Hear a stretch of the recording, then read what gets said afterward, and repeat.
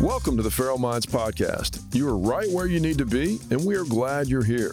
Come seek with us as we laugh at what we have known and find direction from what our curiosities demand we learn. All right. Welcome back to the discussion. There's some areas that I'm not moderating well right now, and I'm not even aware of them. But as you become aware, you can slowly pivot that towards, okay, what is actually serving me here and what is not? And one of those areas that we're all challenged with is our diet.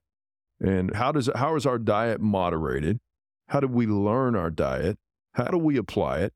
How is it based into our pleasure-seeking system where you have a birthday, what do? We go get a meal. You just got a new job, you go get a meal. Somebody had a birthday, you go get a meal. I had a hard day. I need to go cheer up. I want something sweet. This morning was a bad meeting. I need a candy bar to get me past it. I deserve it. Yeah. We will chase food to try to fill an imbalance in our life, to reference a different show we had, to a peg of food to fill a hole of insecurity or whatever it might be. And whenever you find yourself doing that, it is a good eye-opening opportunity to find out where you can improve on that regard. Because we joke about whenever nobody's handing out hundreds, but if somebody tried to hand me a $100 bill, I'd say, no thanks, I got plenty. Yeah. But think about that. That's exactly what you would want to have the ability to do if I was walking around full. I had just eaten a meal. Someone walks up to me with a whole pizza and says, here you go. No, thank you. I've already had enough. I don't want to eat anymore. I don't need any more. Even if it's free? Even if it's free. You don't want more. You don't want more pizza, more donuts if it's free. It has to be enough. It's not free, though. No. That's the myth. It's free when it goes in your mouth. Very good point. It is not free when you're trying to get it off of your body. It's not free when you're in your early 40s and you're now on high blood pressure medicine.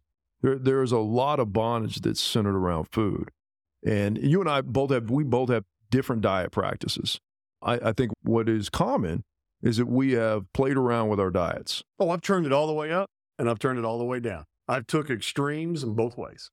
Yeah, I grew up in the 90s trying to lift weights where I was confused about low fat.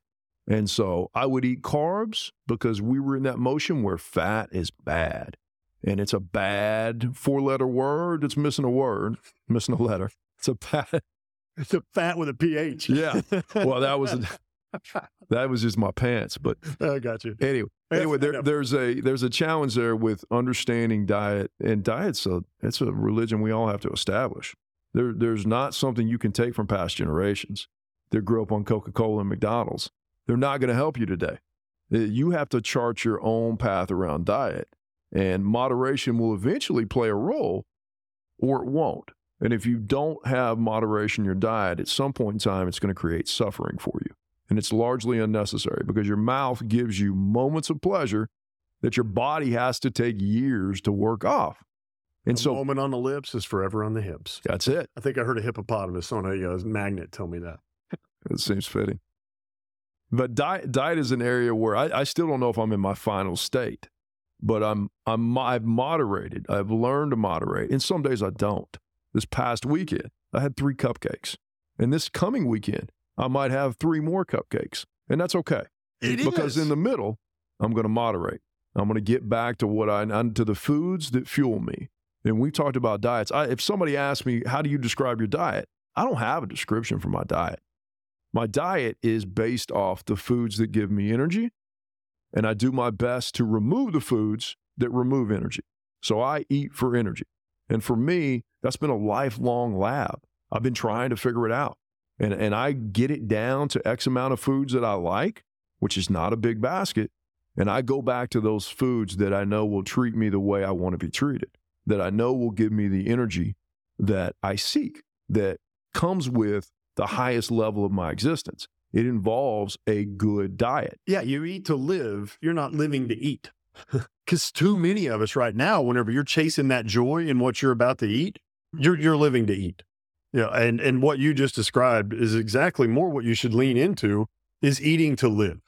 One of the things that I did whenever we talked about alcoholism and have felt a life-threatening pull towards something. And once you felt how that feels, if you can put some control to that, it can be a very powerful force in your life. You've heard me say this on Laura Walks one time. I was like, if you really want to affect evolutionary change on yourself or anything in your environment, you got to get addicted to that. You've got to go into it like your life depends on it. And you'd be amazed at the feelings you can get when you lean into being addicted to life in the right way. It is not through food, but generally it's through movement is where I enjoy it. These bodies that we all have, we're meant to move in many ways. And you really can start finding some highs in life when you start utilizing that. It can only be done when you really lean into it, though. You've got to go hard. You've got to get extreme with a little bit of your physical exertion to get that stiff line of endorphins that you can get from an exercise.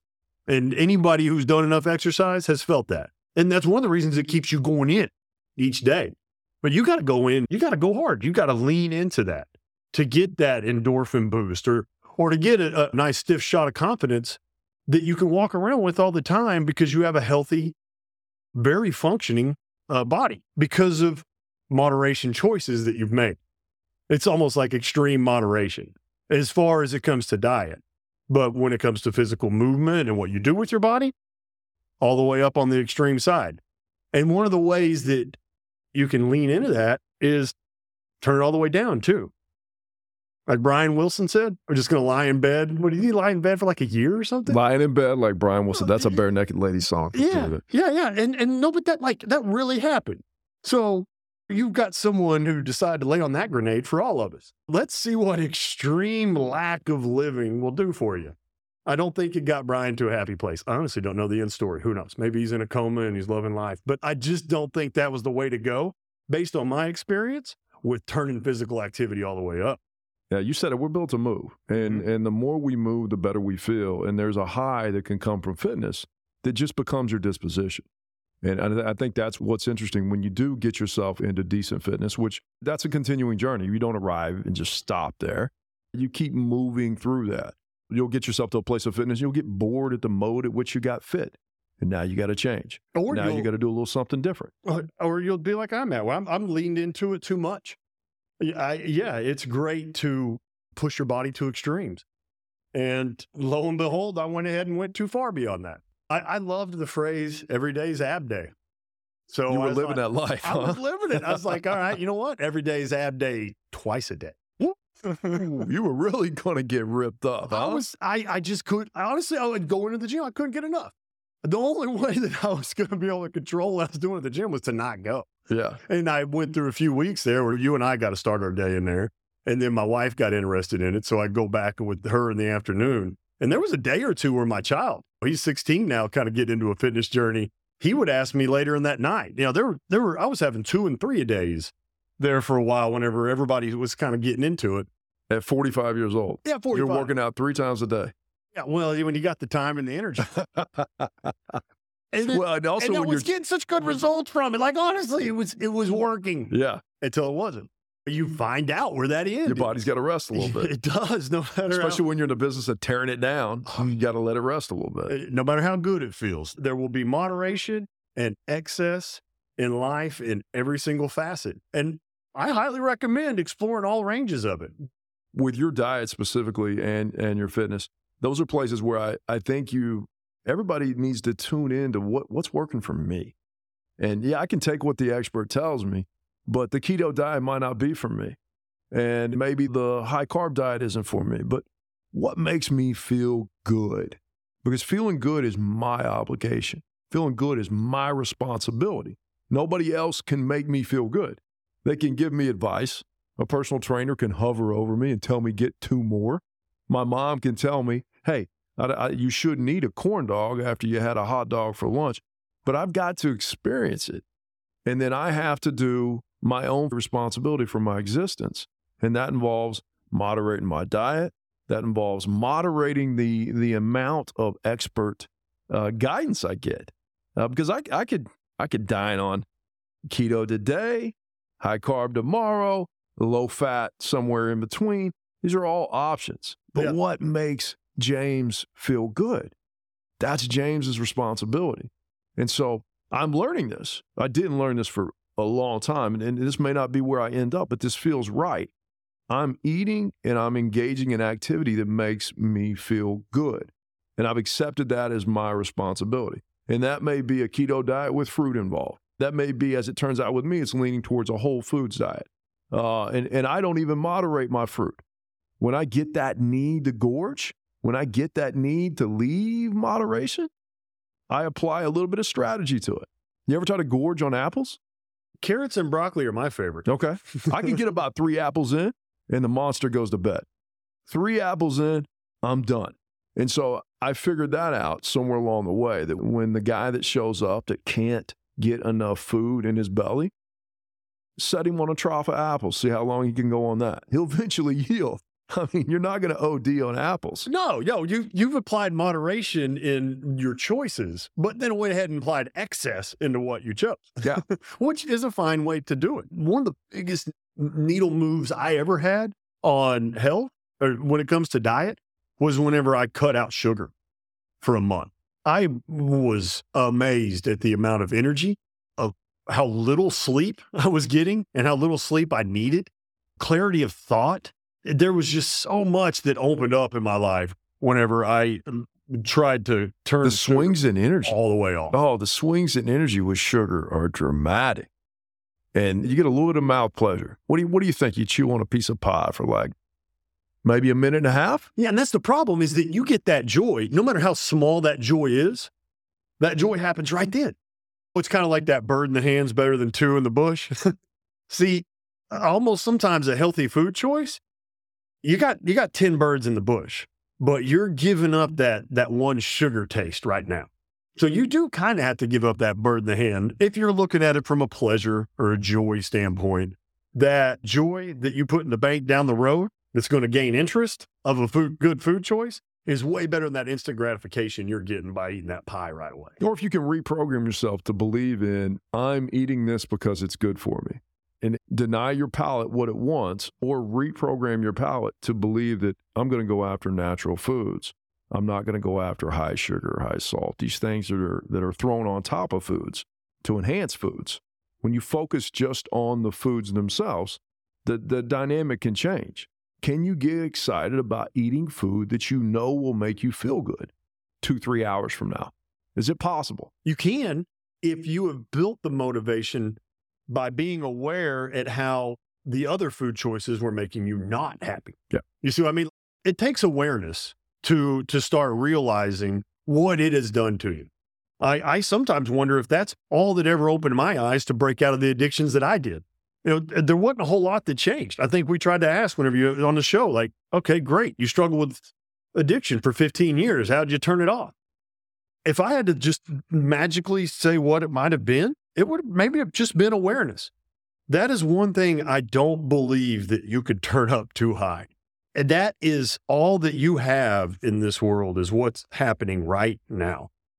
And if you can bring every bit of awareness to that, that's like having present vision 2020 instead of saying hindsight's 2020. Because that's all that we end up doing. It's just, it took that long for awareness to catch up so we could see what we were doing in that moment.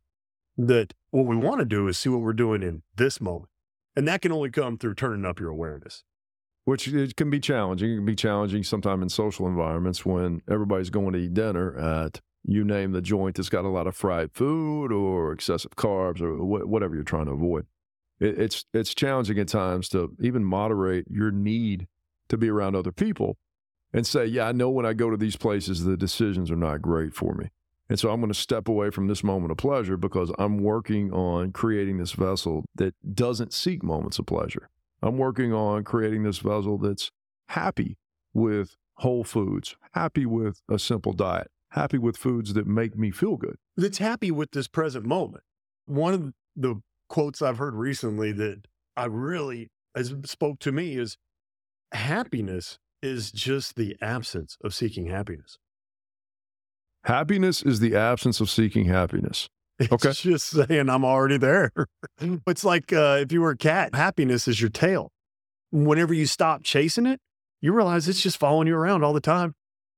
Just turn around, be aware of it, and smile. Mm-hmm. But you find that out with your awareness in the moment by diving into how much attention can I pay to what's right in front of me? It's an inventory of self. And we get off of that in almost every aspect of society. Almost everything is pulling us away from that awareness in the moment. Man, one of the things that I can't hardly stand to see anymore, and we want to talk about a place where moderation needs to be turned up or completely off, and that is on screen time. The amount that we will sit with a phone in our hand and stare at it while life is going on everywhere else around us. That right there is addiction. I feel like I'm switching off screens. I am not going to carry that thing around in my pocket anymore. So the best way, one of the easiest ways, is just to not have it around. But with phone screens, what we're doing is the equivalent of me carrying around a beer can helmet with 2 straws in my mouth. It's always there. And then trying not to drink. That phone in your hand at all times is going to keep pulling you to it. And you may not see it yet, how much it's affecting your awareness in your present moment. But man, I sure have seen it myself by not staring at my phone. Yeah, it's a weird conundrum we have. We have all this convenience in front of us, and we've kind of gone down the rabbit hole and gotten lost there. And our kids see it at times. Our kids will command our attention. And they're learning from watching us. That's what scares me. How many of these children are going to grow up to be even worse? Because some of what you see right now, we're all 30, 40, 50-year-old adults who did live some of our life before the phone. We know what it is like to go to our kids' sporting event and just watch the sporting event, and supposed to be present. Like, that's really what we're talking about. We know what it's like to be present and to not have the other person or some other person's ability to disrupt your presence from their own disruption of presence. All right, I'm going to get in my phone where I've lost my presence, and I'm going to disrupt you in your presence. And it's handy at times, but we've lost the reins. And like you said, we're learning how to deal with that. We're learning how to not get locked in these long scrolls. And then in all the attention piece that comes along with social media, the belief that these are friends, that somehow a box I check now becomes my friend. But really, they're people. They're people like you and I, but they're not friendships. We don't share moments. We don't share heartbeat. We don't share breath. There's something different. But in using the nomenclature that we have now, it takes this friend concept and it twirls it around in our head. And it makes us think we can be popular by X amount of followers, X amount of viewers. And you and I are in this conundrum right now because we're 2 guys that are 45 years old. And as we build this podcast because we have a message that we want to get out to the world. We want to help people. We want to help people. But we're now stuck with having to build a social media presence. And so you and I, like 2 people that just got paroled from a 20-year stint, we are trying to figure out what this social media thing means and how do we engage it in a healthy manner. And how are we proud of our art without the appreciation of others? Is our art or our message, is it only as valuable as the amount of people that say follow or say like? Is that really why we're here? I mean, they say beauty is in the eye of the beholder. So to some extent, yeah. But what I kind of see as an eye-opening thing on this, I watched a little thing about the Johnny Depp Amber Heard trial. And one of the things they mentioned on that was that a little bit of the reason it seems like he might have won in that trial was because he won the public of the media. Public square. He won the vote of public opinion is on his behalf. He won public opinion on whatever social medium they did. Now, in this documentary, they started looking into who was social opinion, who encompassed those 40,000 likes that he got. Most of it was bots. Like, we're not even trying to we don't even really know what people. It is. Yeah. We are only appealing to our phone and the little acknowledgement on there that it says somebody liked you. None of that has to do with your connection at all. But how much of us would probably give up one good friendship if we had 30,000 followers? They aren't actually friends. They're not even friends. We don't know where they live. And like you brought up the question, are they even real?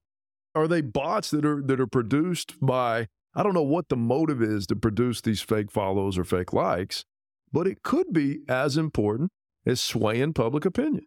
Because if you and I if we're going to hop on YouTube, are we looking for stuff that has no likes, no views? Oh, we want the most likes, the most views. That becomes surrogate indication of quality. And so if I can bot up my views on my life, by the way, dude, how do we get some bots? Where do we go? Yeah, is that Bot Mart? Who owns the bots? I don't know, but we need some. Somehow, apparently, Johnny Depp had some. We need an army of bots. I wonder if we could connect with Johnny and say, man, what's the inside? How do we get these bots on our side? Because that seems to be the movement. We sound like 45-year-olds now. I bet anybody else that's listening probably already knows how this works, or maybe they don't. No, we don't know how that works. I don't know. That's disingenuous. We don't know how that works. Understanding with how they're fighting a losing battle with that phone. I know you can create an unlimited number of profiles, and you can do whatever you'd like to with those profiles. And I see some companies like Twitter that are trying to now anchor your phone number to that. But I think if you had enough phone numbers and enough ways to get those texts, you'd probably build as many accounts as you want. And so, but we've also passed through the early 2000s when none of those checks were in place. So this theory of likes and what comes out of the anonymity, we're yet to really unwind what exactly we're living through and how that's guiding our behavior and what may or may not be real. And as you mentioned earlier, now we are unequipped to lead the next generation when it comes to these devices and what they're doing to our presence. And if all we have is our presence, if all we have is this moment, and we're giving this moment to megapixels or to joules dropping down from the screen that we're trying to organize in a real fast motion, if that's where we're giving our presence, then we really need to be honest about what exactly we're accomplishing in this life and what model are we setting for our children that don't even have the mature minds of you and I that are now subject to some of the same stimulus that you and I are just now awakening to the fact that, whoa, wait a minute, this is taking my presence. If my presence is all I have, then this device is somehow stealing my life. And now I'll drive past a bus stop in the morning and where kids used to throw footballs or frisbees or be kick flipping on a skateboard, I look at 10, 12 kids all neck down in their phones, all avoiding the social interaction that was critical to you and I's development. The bus was a big part of my existence. That standing around, waiting on something, that was where I practiced my human interaction skills. And I didn't know it at the time. I was just hanging out doing what kids do. But I look at the bus stop and I see 10 kids with their heads down. And I wonder, is this how we de-evolve? Right? We evolve to a walking position where our head's up. Are we now de-evolving and we're just going to start looking down? And so as we next thing you know, we're back on all fours. We're looking at we're arcing our head down to where the ground is the only option. And again, you're off in this box of that's taking your presence, and you wonder, like, what joy am I getting from this that is not readily available in the human right next to me? Is it another human at another bus stop with 10, 12 people where they're all looking at their box? And so we have all these moments of deceptive loss of presence that we're all flinging around at each other. And I'm gonna ping you from my box because my presence in its current state isn't good enough. So I want to know what Trace is doing. So, hey, Trace, laugh at this. Hey, Trace, look at what this politician did. And then you get on it, and your presence is now completely detached from where you were moments before, and now you're losing your presence. The moderation with our phones, with our devices, is something that we're going to have to grow through here at a pretty rapid clip. Yeah, I think what you're kind of touching on, I just keep hearing in my head, is to an extent, we're waging war between connection versus presence. Because being outside the social media realm, my whole life, basically, I have seen a disconnection that I've lived through. My wife is eyeballs deep in Facebook. She's really good at it. It markets with her business. She's very interesting. She's got a good life. She writes a good story. She's been living that life and connection with thousands of people that I've looked from a distance and been mildly impressed with. We'll bump into people at the store all the time, and she already knows them. They talk about what the kids are up to. She has a connection with like close to 2,000 people that I can't even fathom having a very minimal connection with that many people. You will soon. I go the other way. I am more that one connection, dive all the way in. A presence with the person is a lot more where my natural tendencies fall towards, as opposed to the connection that comes from that distraction into the phone. Like, I guess what I'm trying to get at there is there's benefit to it. The way human beings have connected via social media and shared ideas is a beautiful thing. And it needs to keep happening.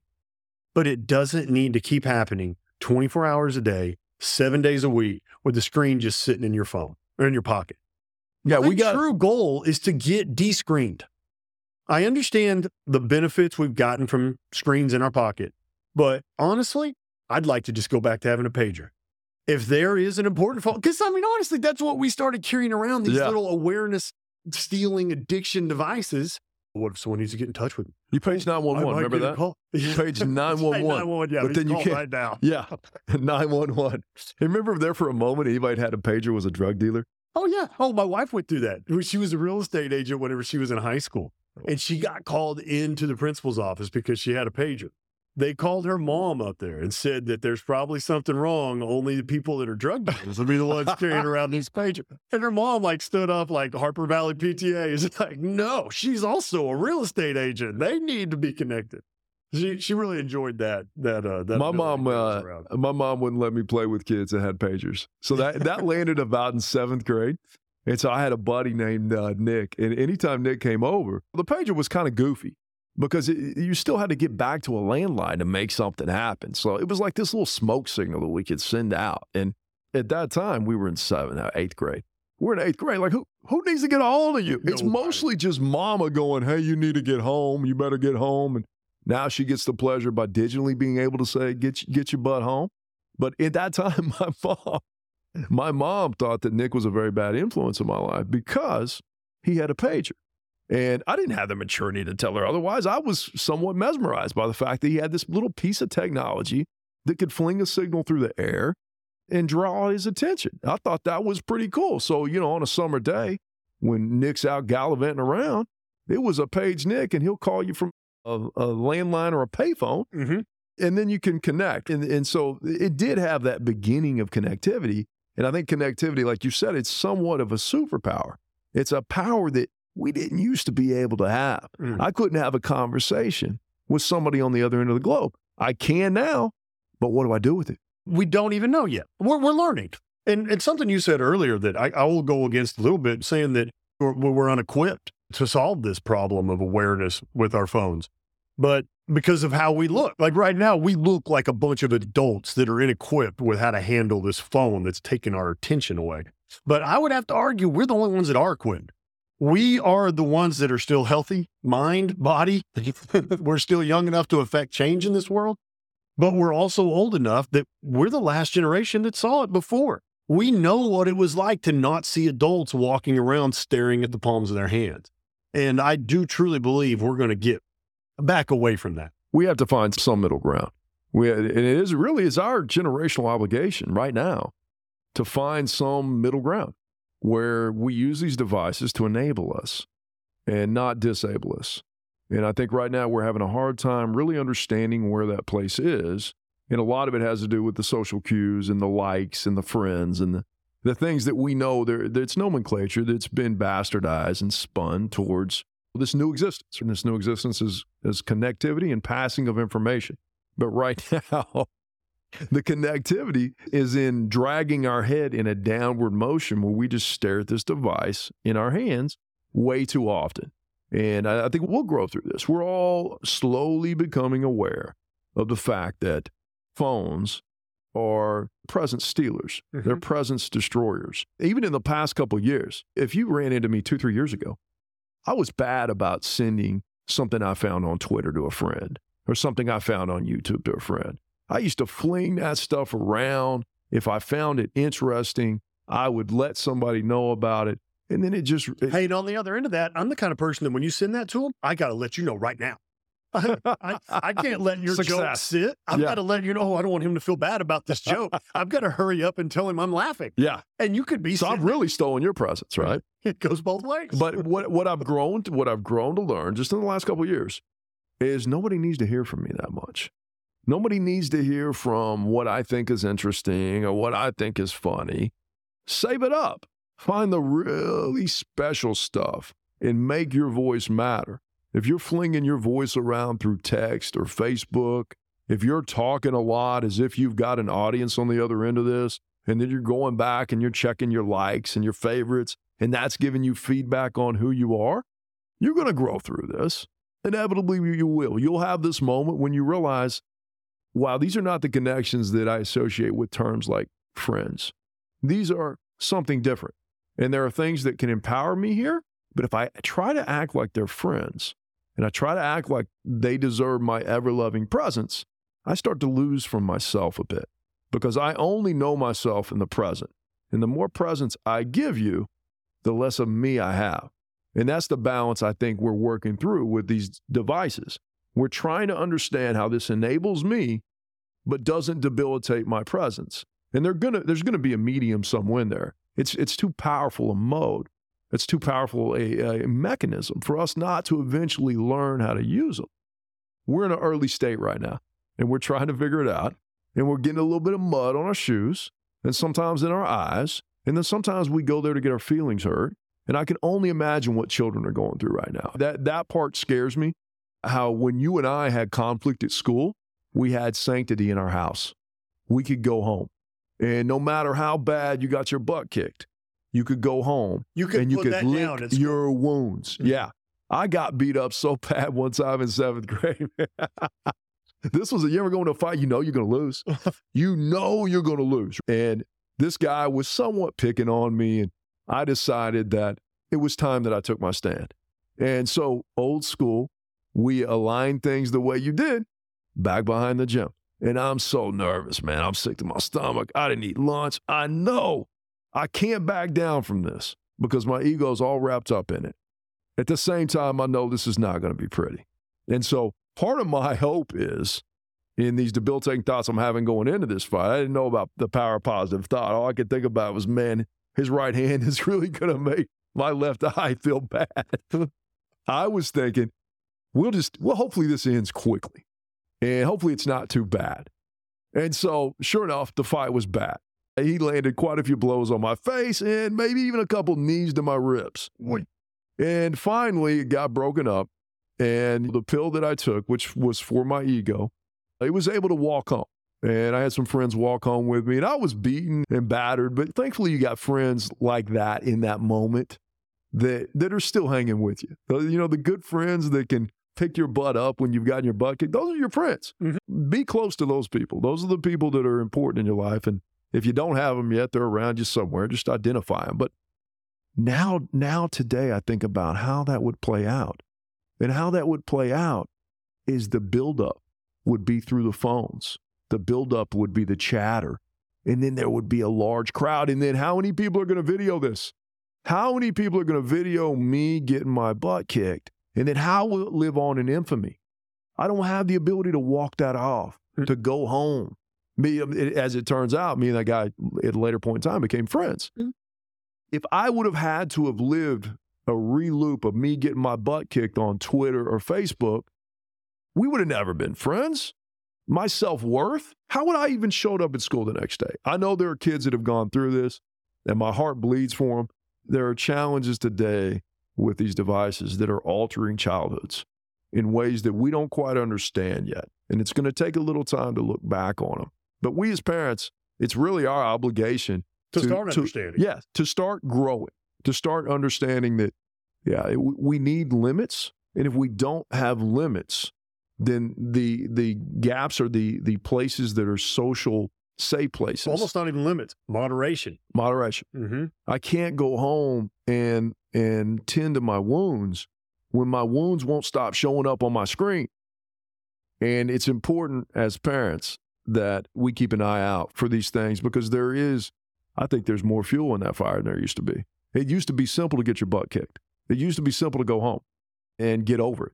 To let go of the past. to be present. Mm-hmm. But now my presence has got to follow me because it was captured. And now I got likes and dislikes and all kinds of stuff around a moment that I would rather just have die off in the past. And so I worry for our children in these moments, and I think they'll grow through this along with us. As you say, it's all as it's supposed to be. But in this time with social media, I think we have to really be candid about our attention and how it's creeping into our houses and how we're allowing it to creep into our houses. Yeah. Is your phone a tool or is it a device? Devices use us. They get benefit from our attention. They get information. We don't win when we carry around a device. But if you start looking at it as an information tool, all of a sudden you don't have to have it in your pocket anymore. You can just set it down and go pick the tool up when you need it. Yes, as opposed to something that's always right there. Like I said, it's almost like if you had a beer helmet and you got 2 straws going in your mouth, but you're walking around all the time trying to not drink. Yeah. I mean, unless people think that their lives are improved by staring into their phones all the time. Yeah. I mean, if that's where you're at with it, hey, keep going down that road. Let me know if you find something else out when you won't eventually. That extreme. Eventually, you're going to wake up to this. Which is where some of the beauty of excess can come into play in your life. That is a motivator that lets you know where you didn't want to be. Yeah. Your cell phone to me at times, or you call it a tablet, you call it a laptop. Cell phone seems to be the one that sticks us the most. I call it screen. Yeah. Because I don't even like TV, a computer, or a phone. Yeah. They're all losses of presence. I think what's particularly unique about a phone is it's like having a child that never grows up. You're always worried about where it is. Does it have enough battery, AKA food or fuel? Did I leave it somewhere? Does it need my attention? Is it crying? Yes. Is it crying? What is that chirping? What is that tweeting? Why does it need me? And why won't it grow up? Well, it won't grow up because it's never going to change its state. It's always going to chirp at you. It's always going to have a device. It's not life. Yeah. It's not life, but it can take life. And I think that's the moral of our story here with moderation and devices. We're all going to walk through that path. We're all going to figure out what moderation is. But it's probably going to be on the other end of some pain. Mm-hmm. And so if you start to feel the ripples of that pain coming up, it's time to look at how you're using devices and be candid with it. And I, like you, I remember times when people couldn't get a hold of me. And you know what? Those times can happen now too. Yeah. And you can just totally in my control. It's totally in my control. Yeah. The thing I'll say to kind of finish this off, and it's not my own quote, but I still love it. The past is history. The future is a mystery, but right now is a gift. That's why it's called the present. Always be opening your present and don't let anything take away from it. Whether it's a past you can't let go of because of your phone or a future that you're afraid of, your present is your gift. Enjoy it now. Be present. Stay in the moment. Get addicted to what's in front of you, not a phone. Just a reminder to call the Thought Line. We're looking to help you. We're looking to find out how we can help you, and we're going to continue to grow by helping other people. So call that Thought Line. Tell us how we can help you. We look forward to it.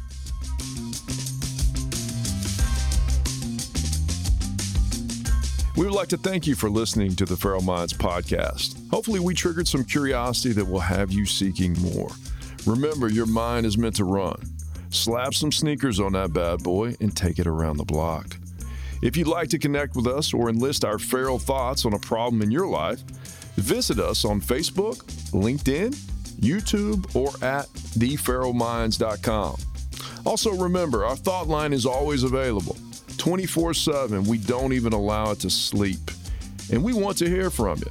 That number is 866-340-3394. Again, that number is 866-340-3394. We look forward to hearing from you.